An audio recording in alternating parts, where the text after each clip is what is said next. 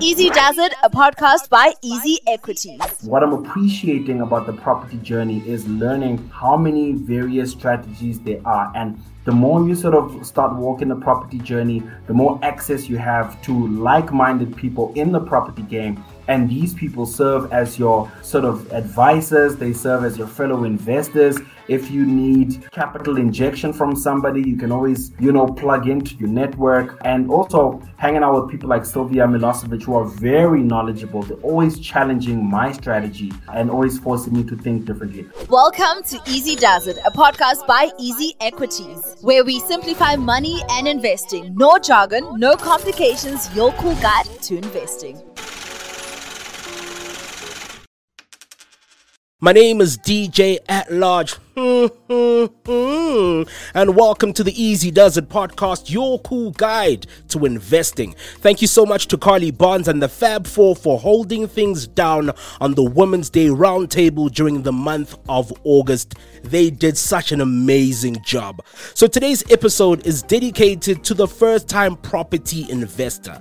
Perhaps you're looking to become umastendi and have several rental properties, or you want to find a fixer-upper to renovate and sell for a massive profit.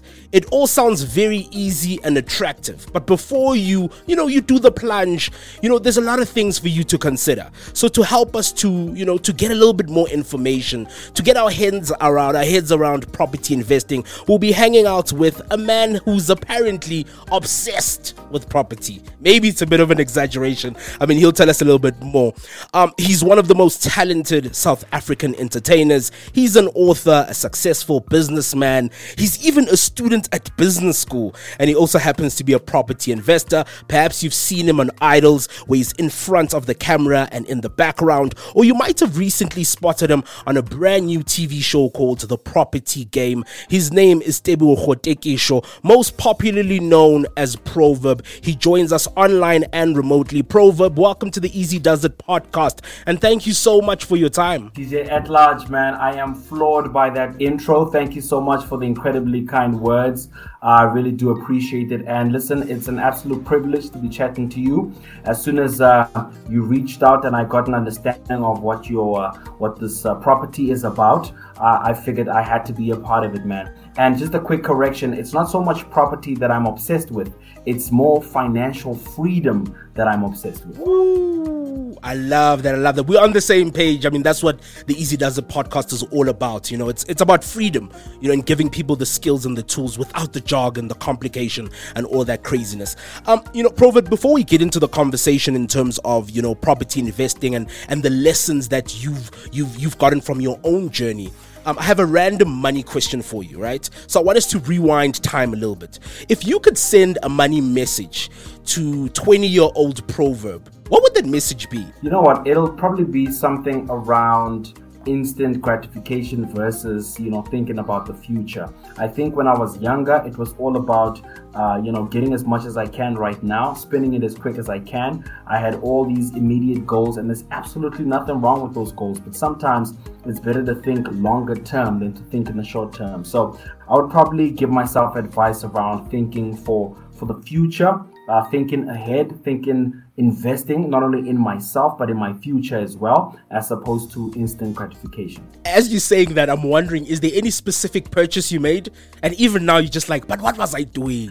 Well, look, man, I think then I was just obsessed. I wanted my first car and I would stop at nothing. Every single cent that I made went towards saving to a car. And look, I don't necessarily regret that decision because I did think it served me a lot now. But I wonder, if I had gotten into a property then, where would I be now? How large and significant would my portfolio be now? But all of these mistakes only serve us in the future, brother. So often, we shouldn't think of them as regrets, because they may not have set us on the path and the course that we're on now. So I absolutely have no regrets. I do wish I was a little bit better informed though. I see. On a recent Instagram live conversation you were having, which I absolutely loved, you kept emphasizing something, the importance of investing in yourself, with time, with effort. Why is this so important to you? And most importantly, how have you done it in your own life? Brother, in my own personal space, man, I feel like I squandered a lot of opportunities. I squandered a lot of time. You know, my parents, bless their heart, always wanted me to study, always, availed opportunities for education. But at the time, I was stubborn. I just wanted to be a rapper. And, in hindsight, as they say, it's 2020. I sincerely wish I had studied back then a lot more, given myself options, still pursued my passion and my dream, but at the same time, really empower myself, because I think I would be better positioned to make smarter decisions now. I'm 40 years old now, and would you believe, as you mentioned in your intro, I am a first-year student at Regenesis Business School, something that I sincerely wish I had done earlier on in life. But as I say, no regrets. I had to make these mistakes and blunders, brother, because they've just put me in a better position now to take better advantage. So for me, personal development is a massive part of who I am. It is a massive part of my narrative. Any opportunity I get to speak to somebody else, I say empower yourself at all times, develop yourself at all times, always have options, always have multiple hustles at all times. I love so much of what you say, and to just be a fan of yours, watching all your moves. Some people are so scared to start from scratch, irrespective of age. So to have the bravery to say, yes, I've achieved all these amazing things, but I want to start from the scratch. I want to start something new, and I want to understand it. I think it takes so much bravery, because I'm even sure some of your classmates are like, Proverb, when's Anna? Like, Proverb, first year with us, why? So I love that, and I commend it, and I'm hoping that our listeners get inspiration just from that alone, to not fear having to start something again, irrespective of age or situation or what it may be. And I hope it's been a good journey for you so far. At large, first of all, it's been a fantastic journey, man. My life has changed. My perspective has changed. I am making more informed decisions, but I've added to my sort of scope of skills and talent. I'm now able to penetrate the corporate market. I serve on a couple of boards. I don't know if you remember, I served on the board of Flight Center, currently serving on the board of SAMRO, the South African Music Rights Organization. And all of these things is because I have empowered myself, and they're positioning me better to take advantage of other opportunities. Oh, talk about multiple streams of income. Hey, you're not playing games, eh? Brother, I think I played too long, man. The fact that I'm doing it all at 40 tells you that there's a good 20 years of playing games. You know what I mean? So I definitely played too many games, but you better believe game time is over. And I'm wondering, Proverb, in all of the things that you do, you're on TV, you're doing voiceovers, you're doing campaigns, you've got a TV show, you're doing so much work. Where does this love for property emerge? Where does it come from? I love how you phrased it, man, because you mentioned everything that I do, right? And if you notice, what it all has in common is it is all short-lived. It is all dependent on being popular, on being the face in front. And all of that comes to an end eventually, because there's always somebody younger, better than you, ready to just replace you at the drop of a hat. As we speak, how many people do you think are trying to take over the hosting of Idols, as an example, or the property game, or whatever the case may be? Because that's the nature of the industry. So because it's so short-lived, brother, I had to start thinking about what happens when it all comes to an end. What's going to sustain me beyond that? How do I reach the kind of goals that I have set for myself? Because ultimately I am one man. I only have two hands. There's only so many hours in the day. So you have to start thinking about, how do you create passive income? While I'm chatting to you right now, right? In this hour or however long it takes, what is generating income right now? While we're both sleeping, what is generating constant income at all times? We had this, and we still have this pandemic right now, where the gig economy has pretty much shut down. So what happens during that time, brother? Where are we generating income? And so it dawned on me that I need to explore, other avenues, and property was definitely one. I started off by just getting my first few properties, starting with my primary residence at the time. Then I attended an auction, got a secondary property, and then I bought 2 other properties after that. But here's the thing, is that I realized that I am working only on the limited information that I have. So as a result, I am making all sorts of blunders. I'm making ill-informed purchases and buys. And this completely opened my eyes as to what it is I am doing wrong, the mistakes I'm making. I am buying properties that I would only live in, and my thinking is very short-sighted. Plus, I'm only utilizing one property strategy. So since doing that course, I have reevaluated my strategy completely. I've had to let go of some properties and reposition others and just change some strategies here and there. And I must tell you, hosting the property game alongside Sylvia Milosevic, who, by the way, is an incredibly knowledgeable person in property, has opened my mind even wider, brother. And I've realized there is so much more to learn, so many ways of skinning this cat. And I actually implore you to check out the show, man, because we can all definitely learn something from it. Oh no, I'm a huge fan of the show. I think the inspiration to get you onto the podcast was the show, but there was something else as well that inspired me. Last year there was an article by You Magazine, and they sort of touched a little bit on your property. And I was like, 8 properties? No, this is a lot. So I'm glad that you've already started touching on your own properties. How many do you have currently? How did you get into it? What has been your strategy? Has it been buying properties that are on auction? Tell us a bit about your strategy so far. All right. So the only strategy that I knew up to this point was to buy property, to pay it off as quick as I can, get tenants in there, and enjoy rental income, which is all good and well. Absolutely nothing wrong with that strategy, but it is so limited in how quickly you grow. It is a little bit misinformed in how much cash flow you're able to return because you're so obsessed with trying to pay this property off. And I have since learned that you can leverage there are quicker, smarter, better ways of growing not only your property portfolio, but growing your yield and how much profit you're able to get from your portfolio. So since then, I have learned that, some obvious ones include flips, where you buy dilapidated old properties or just properties needing a little bit of TLC, fixing them up, putting them back on the market at a profit, of course. Then I've also learned about multi-lets, where you buy massive properties and you subdivide them and sub-rent the spaces. Then I'm also learning about student accommodation, where you buy old places potentially closer to, tertiary institutions. You develop those a little bit, put in some basic infrastructure, including, Wi-Fi and just general, upkeep. And you put those up for student accommodation purposes and multi-man. I can honestly go on and on. But what I'm appreciating about the property journey is learning how many various strategies there are. And the more you sort of start walking the property journey, the more access you have to like-minded people in the property game. And these people serve as your sort of advisors. They serve as your fellow investors.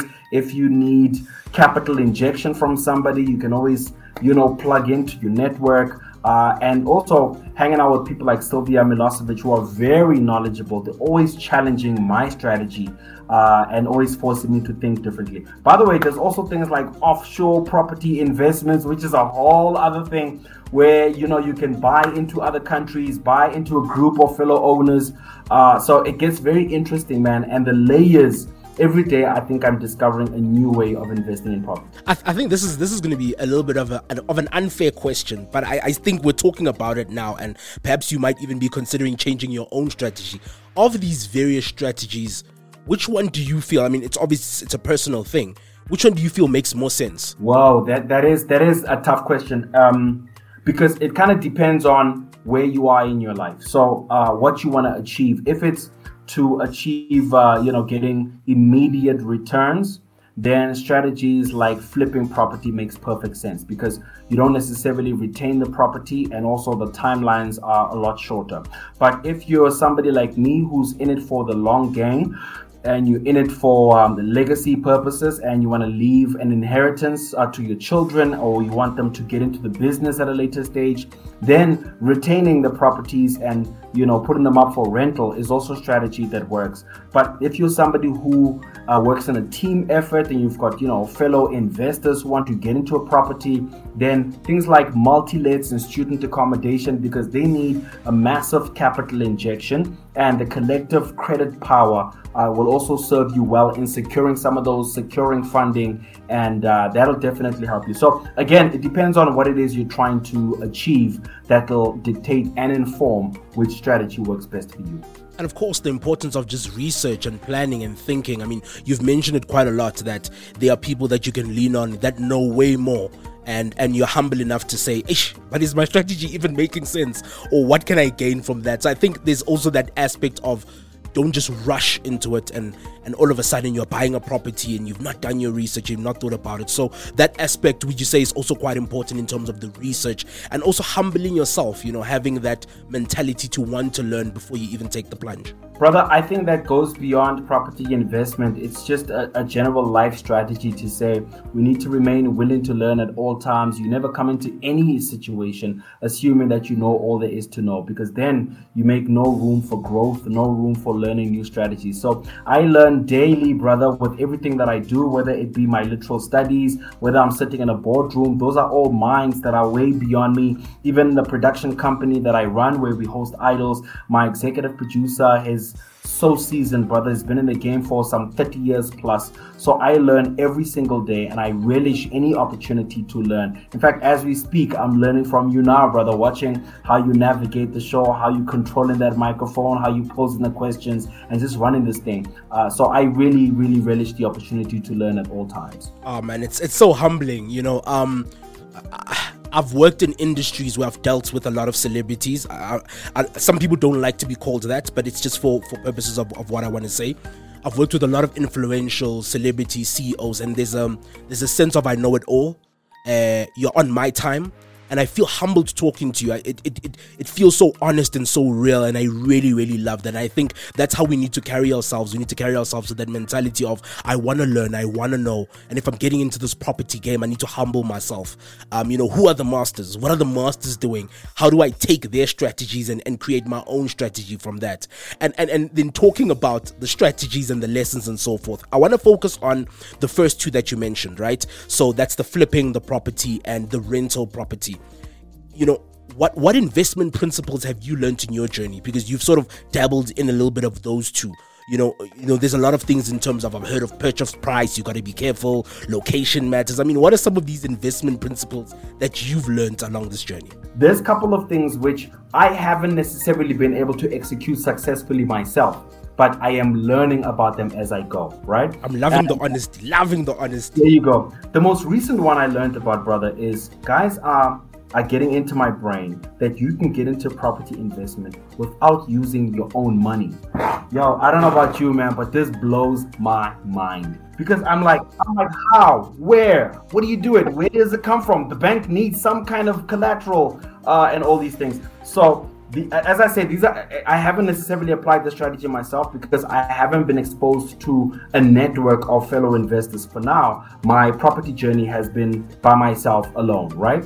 But now that I learned that you can sort of utilize the collective power of a network, I'm realizing that you can actually get into property investment without necessarily using your own money. So you can either leverage your existing properties, or you can take cash flow from your properties by sort of refinancing. That way there isn't fresh capital coming from your pocket. Or you can also just connect with fellow like-minded people and say, all right, listen, if you put in an injection of this kind of capital, right, as soon as I get my return immediately, you start enjoying that profit immediately. I now have a new property and I enjoy the fruits of that going forward, right? That is one of the strategy, biggest one of the principles that I am only just learning, right? The other is things like when I started buying properties, all of them, in fact, I would say maybe the first 3 or 4 were all in the same area, in the same location, appealing to the same market. They were all more or less the same size. So I was yielding the same profit, and also I executed the same strategy. All right. So it was very limited. It was very short-sighted. That means should the property ever change in terms of the profile or the kind of traffic that it would attract, that means I'd be stuck in that loop. And should that area crash and the area, the level of the area goes down, that means all of my investments will be compromised. But I have since learned to not only diversify my portfolio, but to diversify where these investments are happening. So since then, I have cast the net wide, not only in Johannesburg or a particular suburb in Johannesburg, but I've spread it in Johannesburg. I've also gotten property in the Western Cape, out in KZN, and it's a whole different profile of client. The area grows at a different rate. The investment sort of grows at a different pace. And all these diversifying aspects of really spreading out have really served me well as a principal. I think you asked for 2, and I hope those will do. Yeah, I want to actually engage you on a little bit more of them, because you've led me down another route. So we've touched on the importance of location. So, being careful of where you buy, do a little bit of research on the area, who's in that area. Is it old people? Is it young people? Is it students and so forth? I want to touch a bit on purchase price, which is something I've recently learned, that, if a property is 500,000, it doesn't necessarily mean it's 500,000. You can negotiate and sort of try and get the price low. Have you been able to negotiate the price, or do you sort of just take whatever was thrown at you? You never take what is thrown at you, man. Everything is always up for discussion. Cash is king. If you have cash immediately, everyone's always open to discuss. Estate agents are always happy to try and offer some kind of deal, because ultimately they want the commission, and maybe in there sometimes lies the opportunity to negotiate, especially if you are an investor yourself. So there's promises and commitments of future business. You start forging all these relationships, even with your bank, the kind of rates that you're able to get, you can discuss if you build relationships. So it all boils down to relationship, building a network, and then you can leverage it to make prices work for you. But you never take the first price. It's only if there's absolutely no room for negotiation that you maybe have no choice. But otherwise, where you can, always try and discuss and negotiate, especially at auctions. You must always have your set price in mind. And be unapologetic about, never shifting from that particular point, because you can get lost at an auction, right? But you come in aggressive, you come in determined, knowing exactly the valuations that you have done for yourself. You look at neighboring properties, what they've all sold. You do something called comparative pricing, and you know more or less what this property is valued at, and then you come in hard and you go for what works for you. That's what happens when the student starts to become the teacher. Did you hear all that knowledge right there, from humbling yourself to learn, to ask, to research? And that brings us to part 1 of our conversation with Proverb, talking all things investing and property. So lessons from Proverb's journey, from key investment principles, to his own property strategy and portfolio. And in part 2 of our conversation, I want to touch a little bit on his mistakes. He mentioned them. In this journey, there were times where things didn't go so well. So until then, keep it locked to the Easy Does It podcast. Part 2 is on the way. Easy Does It, that's how we do. A big shout out to you for hanging out with us. Don't forget to subscribe. We are on Spotify and Apple Podcasts. Let us know what you think of this episode on Twitter and Insta. Our handle is @EasyEquities.